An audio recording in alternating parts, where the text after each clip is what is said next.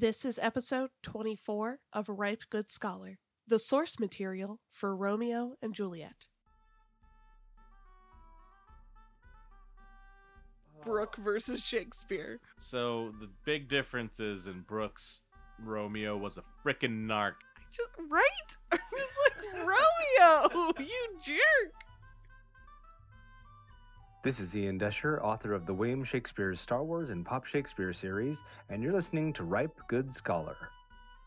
Welcome to Ripe Good Scholar with Sarah Plaskett.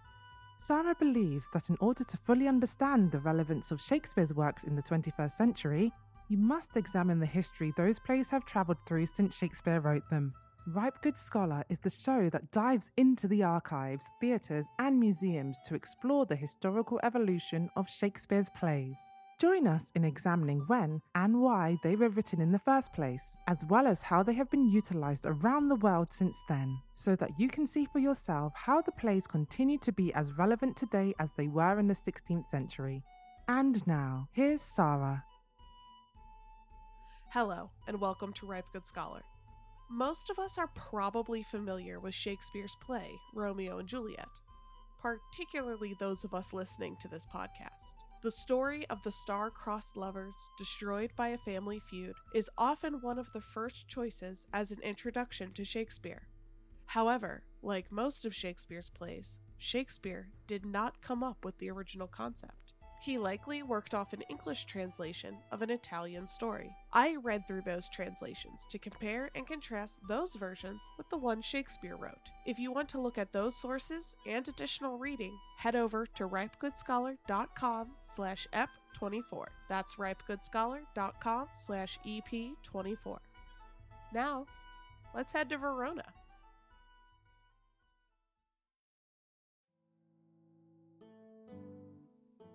So today we're going to be talking about Romeo and Juliet. I think that this play is easily one of the most popular in the Shakespeare canon.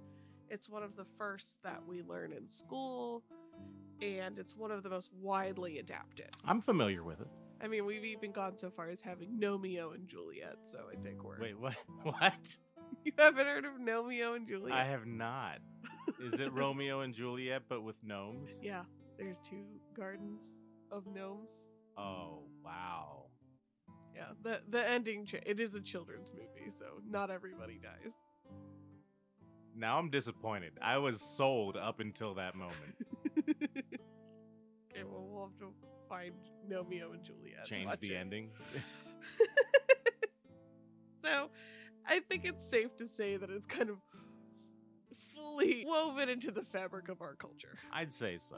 However, I think most people would be surprised to learn that Romeo and Juliet is actually based off another story. Yeah, I didn't know that until you brought it up. What's interesting to me is that there are many people who've probably heard of Juliet's balcony in Verona. Yeah, I'm vaguely aware of it. So there's a house in Verona that belonged to the Cappelletti family, who had a daughter Juliet, and how convenient there's a balcony looking over the garden. I mean, it all sounds fairly legit. So that became Juliet's balcony, and, they rolled in those tourist dollars. However, when I started looking into this, I couldn't find much evidence for the story of Romeo and Juliet being based in any sort of actual fact. Wait. So you're telling me people would lie for money? I know. I'm trying not to destroy your faith in humanity here, but it's hard. First Romeo and Juliet, now this. However, the story was based off an Italian novella by Matteo Bandello. Most people assume that the novella was based off of stories Bandello had heard. I think some of this is, one, just the nature of storytelling, and two, I think they're really trying to hold out hope that this is based off of some sort of real feud. I just don't know that it is. I mean, I'm not sure I've ever heard of, Italian families being angry at each other. I know, they're usually very calm people. I grew up in Youngstown, I know. Now, Shakespeare didn't speak Italian, so he worked off of largely the poem adaptation written by Arthur Brooke and first published in 1562. Oh, okay. There was also a prose version written by William Painter as a chapter in his Palace of Pleasure. However, it's pretty much the poem in prose form. He called his collection of stories Palace of Pleasure. Yeah, I don't really know where all that's based on, so Wow. yeah. The Renaissance was fun. Yeah. I mean, I didn't know that they went through book titles that quickly, that, he got stuck with Palace of Pleasure. I mean, have you read some of the titles, like the full titles of things? Oh god, they're awful. Do you think that the full title of this one was like an account of the palaces of pleasure in the literary world in the years leading up to the year of our Lord 1560? Because I think it'd be that. Probably. Now, what's interesting though is, as far as I can tell, and research will continue as I look into more source material for Shakespeare, but Brooke adapted this one Bandello story. It's interesting because Bandello is a source for a few other Shakespeare plays, including the Claudio subplot in Much Ado About Nothing. Oh. So I just find it very interesting that Bandello had this influence on Shakespeare. So either he was being adapted by a lot of English writers, which is certainly possible. No. Probably even likely. I mean, come on, if Hollywood has taught me anything, it's that popular forms of storytelling are always entirely unique and creative. They don't copy each other, come on. Yeah, that's why Shakespeare definitely didn't copy lots and lots and lots and lots of things. Oh, right. Yeah, right. And this was before plagiarism laws, too. They went hog wild. Yeah. And I think also a lot of them would look and go, hey, that Bandello story was popular. I'm gonna write one. Another reason that I found Bandello worth noting was that there are elements in the Bandello poem that aren't seen in Brooke. For example, Romeo's initial crush being Rosalind. Yeah. And also, apparently, Mercutio was like a way more fun character in Bandello than he is in Brooke, but we'll get to Mercutio in Brooke because it's hilarious. Ooh. Mercutio is like the one character everyone likes, even people who have to read it and don't really like Shakespeare. They're like, this Mercutio's funny. No idea what this bit about the Queen Mab thing.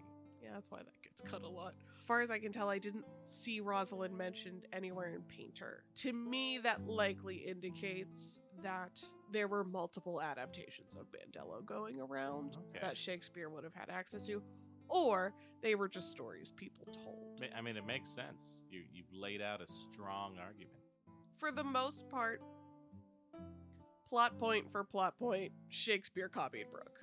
If it happened in Shakespeare, it happened in Brooke. Nice. So what I really want to go through, instead of just kind of going through and being like, and then this happened in both, and this happened in both, and this happened in both, because that's the whole story, is go through where I see some of the most stark similarities, and then actually where they differ some.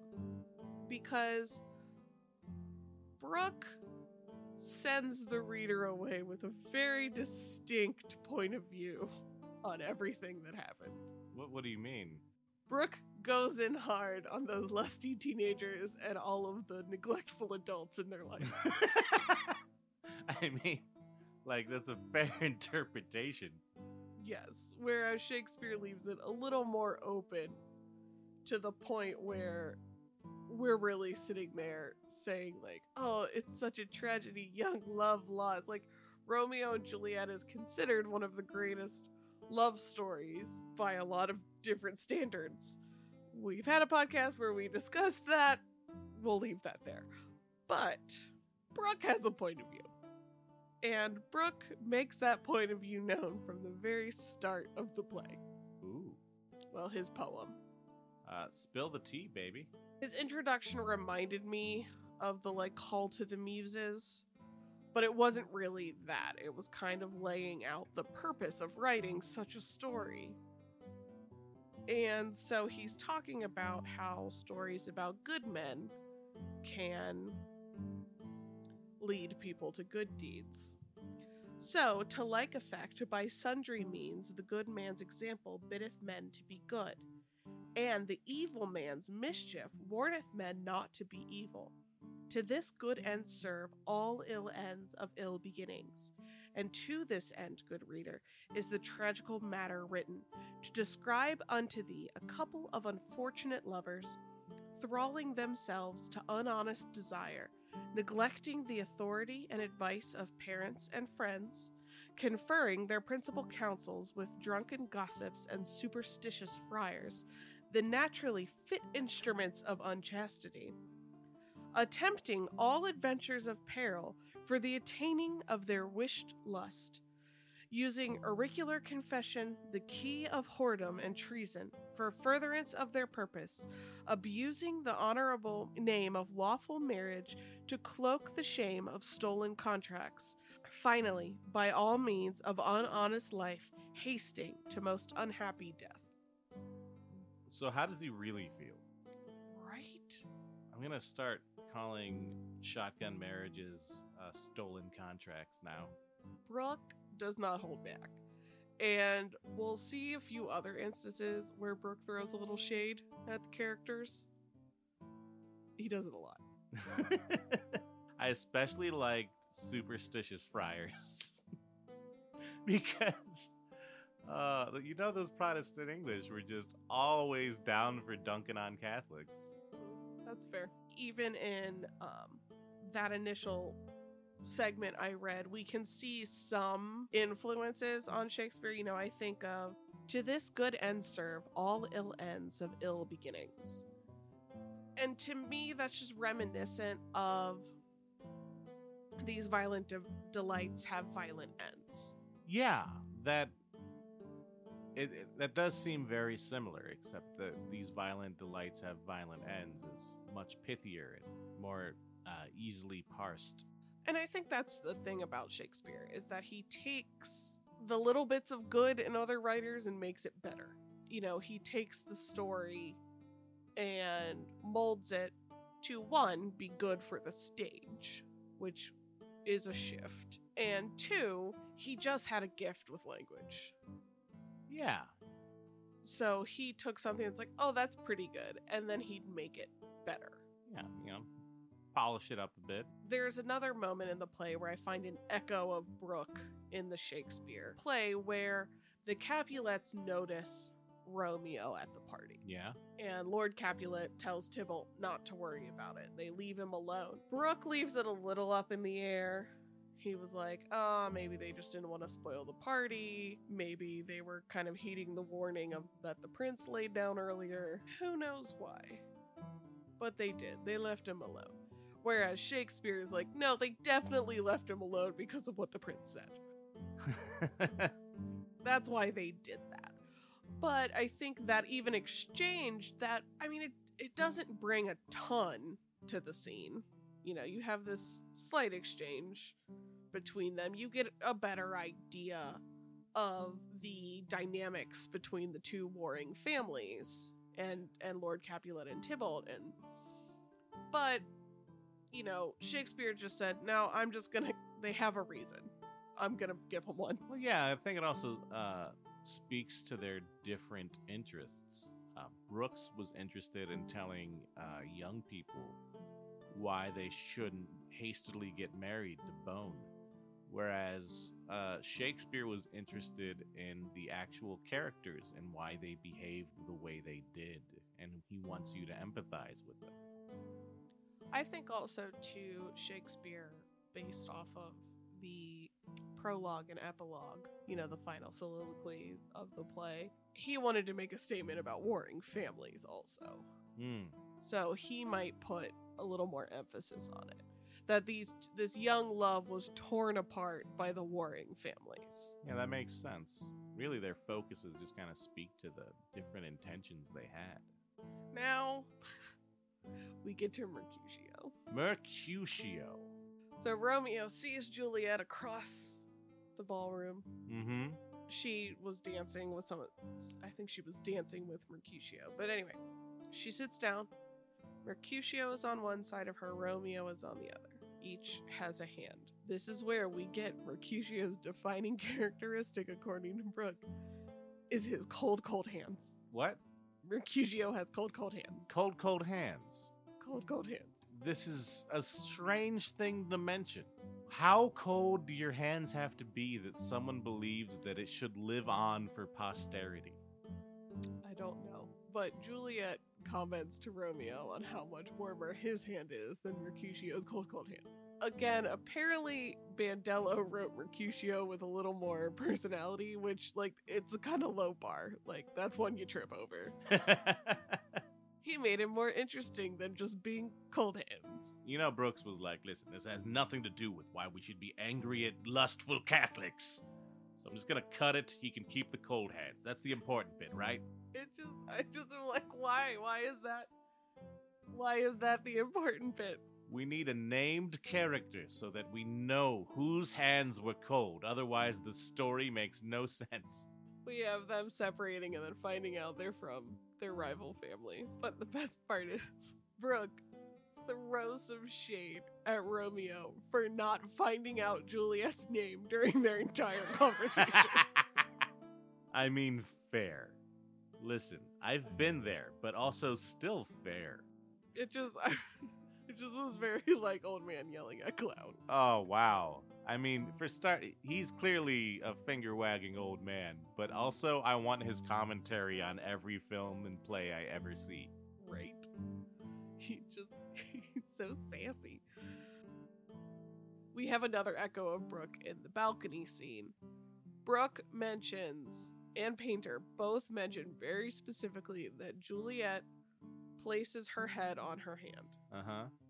And as I was reading it in their works, it felt weird. I was like, why are we just so specific about her head-to-hand placement? Mm-hmm. But it reminded me of then Romeo saying that I may be a glove upon that hand. So here again, I think we see, while I think it's still weird for Brooke to focus so heavily on exactly where her hands were, you saw Shakespeare bring that into something that Romeo noticed. Yeah, and again, it's something that's kind of weird and off-putting in Brooke that in Shakespeare seems a little sweet. Yeah. Although, you know, the image of Romeo as a glove has always just weirded me out. I took it very literally. It's disturbing. Yeah, I mean, that sounds disturbing. Maybe stop taking metaphors literally. From this point forward, the play is pretty much the same as the poem. Romeo goes to Friar Lawrence to say, hey, we want to get secretly married. Now, Brooke, at first, shades friars, but actually kind of compliments Friar Lawrence. Oh? This barefoot friar, girt with cord his grayish weed, for he of Francis' order was, a friar as I read, not as the most was he, a gross, unlearned fool, but doctor of divinity proceeded he in school. I just like how he's not as dumb as most of them. Wow. Friar Lawrence at first is like, oh, I don't know, this might be a bad idea, although we could end this feud. Fine, I'll marry you. Yeah, he talks himself into it right quick. Yes, he does. Well, and Romeo contributes some, and so both Brooke and Shakespeare are like, you know, oh, was he won over by the argument of a young lover? No. Anyway. They get secret married. Romeo gives the nurse a rope ladder so that he may get onto the balcony to consummate the marriage. Yeah. As I said, from this point, pretty much the same, except the timeline shifts a little bit. In Brooke, Romeo and Juliet are married for a while, like a few months. Oh? Yes, with Romeo sneaking into her room and having fun times. They don't try to make it public after months of secret marriage? Yeah, it's kind of a bad plan, which at this point, again, I'm like, maybe I don't blame Brooke for being judgy. So, Shakespeare, of course, shortens this timeline because that just does not translate to the stage. No. Now, one thing he does change kind of significantly, I feel, is the timing of Tybalt's death. So in Shakespeare, they get married. Romeo is booping around town all happy, knowing he's gonna get some badonkadonk later that night. Yeah. And that's when the fight where Mercutio and Tybalt die. Oh, yeah. Okay. What's funny in Brooke, one, Brooke does not hold back on what this whole scene ends up looking like. It's a huge fight in the street. There is lots of blood. There are limbs. Ooh. Brooke is like, no, this was actually really terrible. It wasn't just like, oh, Debbie Deb. Like, Let me talk for 3 minutes as I slowly bleed to death. Should we help you? No, I must get this out.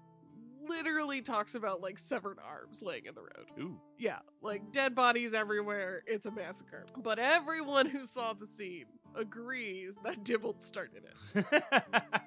Now, in Brooke, this happens after Romeo and Juliet's marriage has been consummated. In Shakespeare, it happens before. And I think that's critical because a marriage, by those standards, didn't happen if it wasn't consummated. You could get it annulled. Okay, so it is a little weird that Shakespeare's very clear that they didn't do it until after he killed her cousin. It almost makes that moment higher stakes. True. Because now Romeo has to go to his wife to see, are we even still married?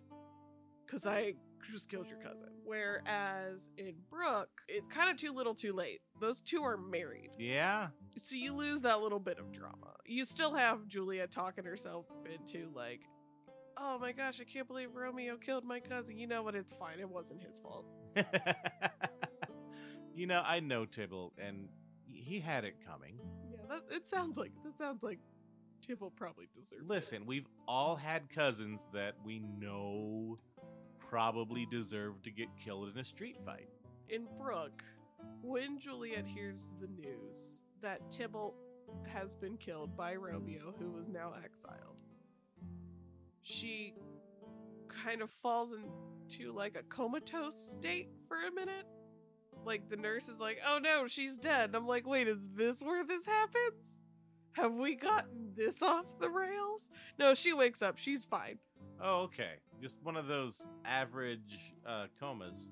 Yeah, you know, just sometimes you just slip into a coma. It's not a big deal. You get some rough news, you gotta fall into a coma. So the separation of the two lovers pretty much follows, you know, the Brooks to Shakespeare. Same old, same old. Yeah. Romeo gets the news that Juliet has died from his servant. All right. Now, Brooke goes into a whole elaborate story as to why the friar who was supposed to deliver the note that actually Juliet's not dead and you should come and get her and go live happily ever after. He goes into a whole long explanation about how, like, friars weren't allowed to travel alone and he went to go get another friar and then, oops, he got locked up because plague. And Shakespeare's pretty much like, he wasn't allowed to leave the town because plague. Done. Brooke took like a page and a half. Was it just an excuse to be mean to friars again? Probably. I don't know. Romeo hears that Juliet's dead and decides to go find some poison. So he goes to an apothecary, specifically finds a poor one. What? So that he can offer to pay him lots and lots of money to give him poison. Because selling poison was illegal. Oh. The apothecary was not supposed to be selling people poison. Well. But Romeo's like, look at all this money. And, you know, the apothecary's like, well, my kids haven't eaten in a few days. So sure, here you go, strange teenager. So now Romeo, before heading back to Verona, writes a note to his father explaining everything, including the name of the apothecary. What? That was bribed into selling him poison. What? I know, he's a little Wait a snitch. minute. Wait, he uses his financial privilege to bully this poor man whose children are starving into giving him poison and then narcs on him? Yes. What? No. It gets worse in a little bit. But anyway. He's the worst. Oh, I'm totally on Tybalt's side now. Romeo comes back, finds Juliet, Now, what I found interesting was that Shakespeare decided Paris needed to die. I mean, obviously. Like, Paris in Brooke, like, I don't even know that we actually see Paris that much in Brooke. I don't remember. He does not function much like Shakespeare's play. He does not have a big role. Yeah, but in Romeo plus Juliet, he's played by Paul Rudd. Would you want that movie to exist without Paul Rudd's beautiful, ageless face? Yeah, but why did he have to die? Things have to die in Shakespeare. Paris lives in Brooke. Shakespeare kills him, because why not add... Like, it's... Anyway. I remember in high school, my teacher said it was that way. The Montagues, the Capulets, and the Prince's family all lost 2 people during the course of the play. And I was like, that's kind of a... Like, now looking back, that seems like kind of a stretch. Does Mercutio count as both the Prince's family and the Montagues? No, remember when Mr. Montague, I think his name's Mr. Montague, rolls up, he's like, oh, BT dubs, my wife is dead. It's just, she was so broken up over Romeo, she done died. Oh, right. Those are my favorite Shakespeare deaths. Yeah, she done died. We gotta keep the numbers even. Shakespeare's like, oh no, I need to kill another Montague. My wife done died. Yeah, that's how it's phrased, right? In Shakespeare, the whole story is discovered, and the families come together and stop warring, and love wins over fighting. Not for Brooke, though. Oh? For Brooke, we get a trial. Of? The corpses? The adults. Oh! Okay, that's fair. Yeah. Try those adults for being completely irresponsible. Basically, what happens in Brooke is everybody shows up to the tomb and sees like a dead Romeo and a freshly dead Juliet, which they're like, wait a minute. Wait, you should be deader than this. Friar Lawrence is like, oh, you won't believe the crazy story. And they're like, you're right, we don't believe it. You murdered these teenagers.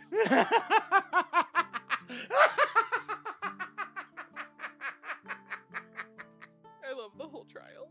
Oh, wow. Because Friar Lawrence goes into this long, like the trial starts, and he goes into this long monologue about like good and evil and morals and God, and I'm just like, how is this helping your legal case, sir? And then finally, after his big sermon, he goes, you can also just ask the nurse. Because she knows. So they're like, okay, go fetch the nurse. And like the nurse corroborates the story, obviously. What gets me is she didn't corroborate it until then. Guess no one asked. I She's don't know. like, I guess they're gonna kill that priest. Better than me losing my job. During the trial too, Romeo's servant turns up with the letter that he apparently never delivered to Romeo's father. Why are all the servants so bad at their jobs? Now remember, this letter that gets brought to the court. apothecary. Romeo, you narc! The nurse is banished from Verona for not telling anybody. Fair. Especially because she was about to let Juliet get married again. Like, she was in there like, you know what, Paris will probably be a better husband anyway, Juliet. Oh, God. She's a bad adult. Romeo's servant gets spared because he was just following orders, I guess. Okay. He maybe got to talking to him about, like, hey, maybe next time deliver the letter from my dead son. Oh, yeah, maybe you should do that. The friar lives out his days as a hermit because they kind of don't know what to do with him because everybody likes him so much. But he also was integral to the death of these children. Wait. So the nurse gets banished and he doesn't have to... Sexism is real and it's been around for hundreds of years. There's one more punishment that gets handed down because the apothecary Oh, no. is executed. No. This man was bribed into selling a poison. Like, Romeo specifically sought out a poor apothecary, Someone whose family was in need. gave them money for poison, and then narked and got him executed. Oh my God. Right? Isn't Romeo just the worst? He's the worst. Juliet deserved better. Team Paris all the way. Team Paris. Tybalt did nothing wrong. Okay, no, that's not. Except for those arms in the street. Those were wrong. He should have cleaned those up. So, and that's where Brooks ends. We have normal kind of Shakespeare adaptations going on. Shortened timelines, character changes. Nothing out of the ordinary. I think the key difference between the two is the tone. Because, as I touched on earlier, Shakespeare really brings these characters to life in a way that you empathize with, and it's about how these warring, feuding families accomplish nothing but tearing young love apart and resulting in just unnecessary death. Whereas Brooks was finger-waving at lusty children for being lusty children. And the adults for not intervening. I mean, fair. The adults should have intervened. I mean, that's pretty much it. You know, that's Brooke versus Shakespeare. So the big difference is in Brooks, Romeo was a frickin' narc. Right? I'm just like, Romeo, you jerk. And then, like, I don't know. And then they killed him. The nurse was banished. Nothing happened to the friar. He, like, decided to be a hermit. And the impoverished apothecary was murdered. This is... eat the rich. Thank you for listening to Ripe Good Scholar. We hope you enjoyed today's episode. Don't forget to go to ripegoodscholar.com/EP24 for even more information on Romeo and Juliet. The show notes for every episode are filled with additional resources and facts that can help you further explore this topic. If you enjoyed this podcast, please consider leaving us a 5-star review. It helps others find our podcast so our community of scholars can grow. Also, make sure you are on our mailing list to receive a free digital download and be kept up to date on everything going on over at Ripe Good Scholar. Follow us on Twitter, Facebook, or Instagram at Ripe Good Scholar to keep the Shakespeare fun going all day, every day. That's all for now. We'll see you next time. Goodbye. Thank you for listening to Ripe Good Scholar. As always, the deepest dives and best discussions are happening after the show at ripegoodscholar.com. Join us over there to lend your perspective and engage with fellow scholars. We would love to hear from you. That's all for today, and remember, our court shall be a little academe, still and contemplative in living art.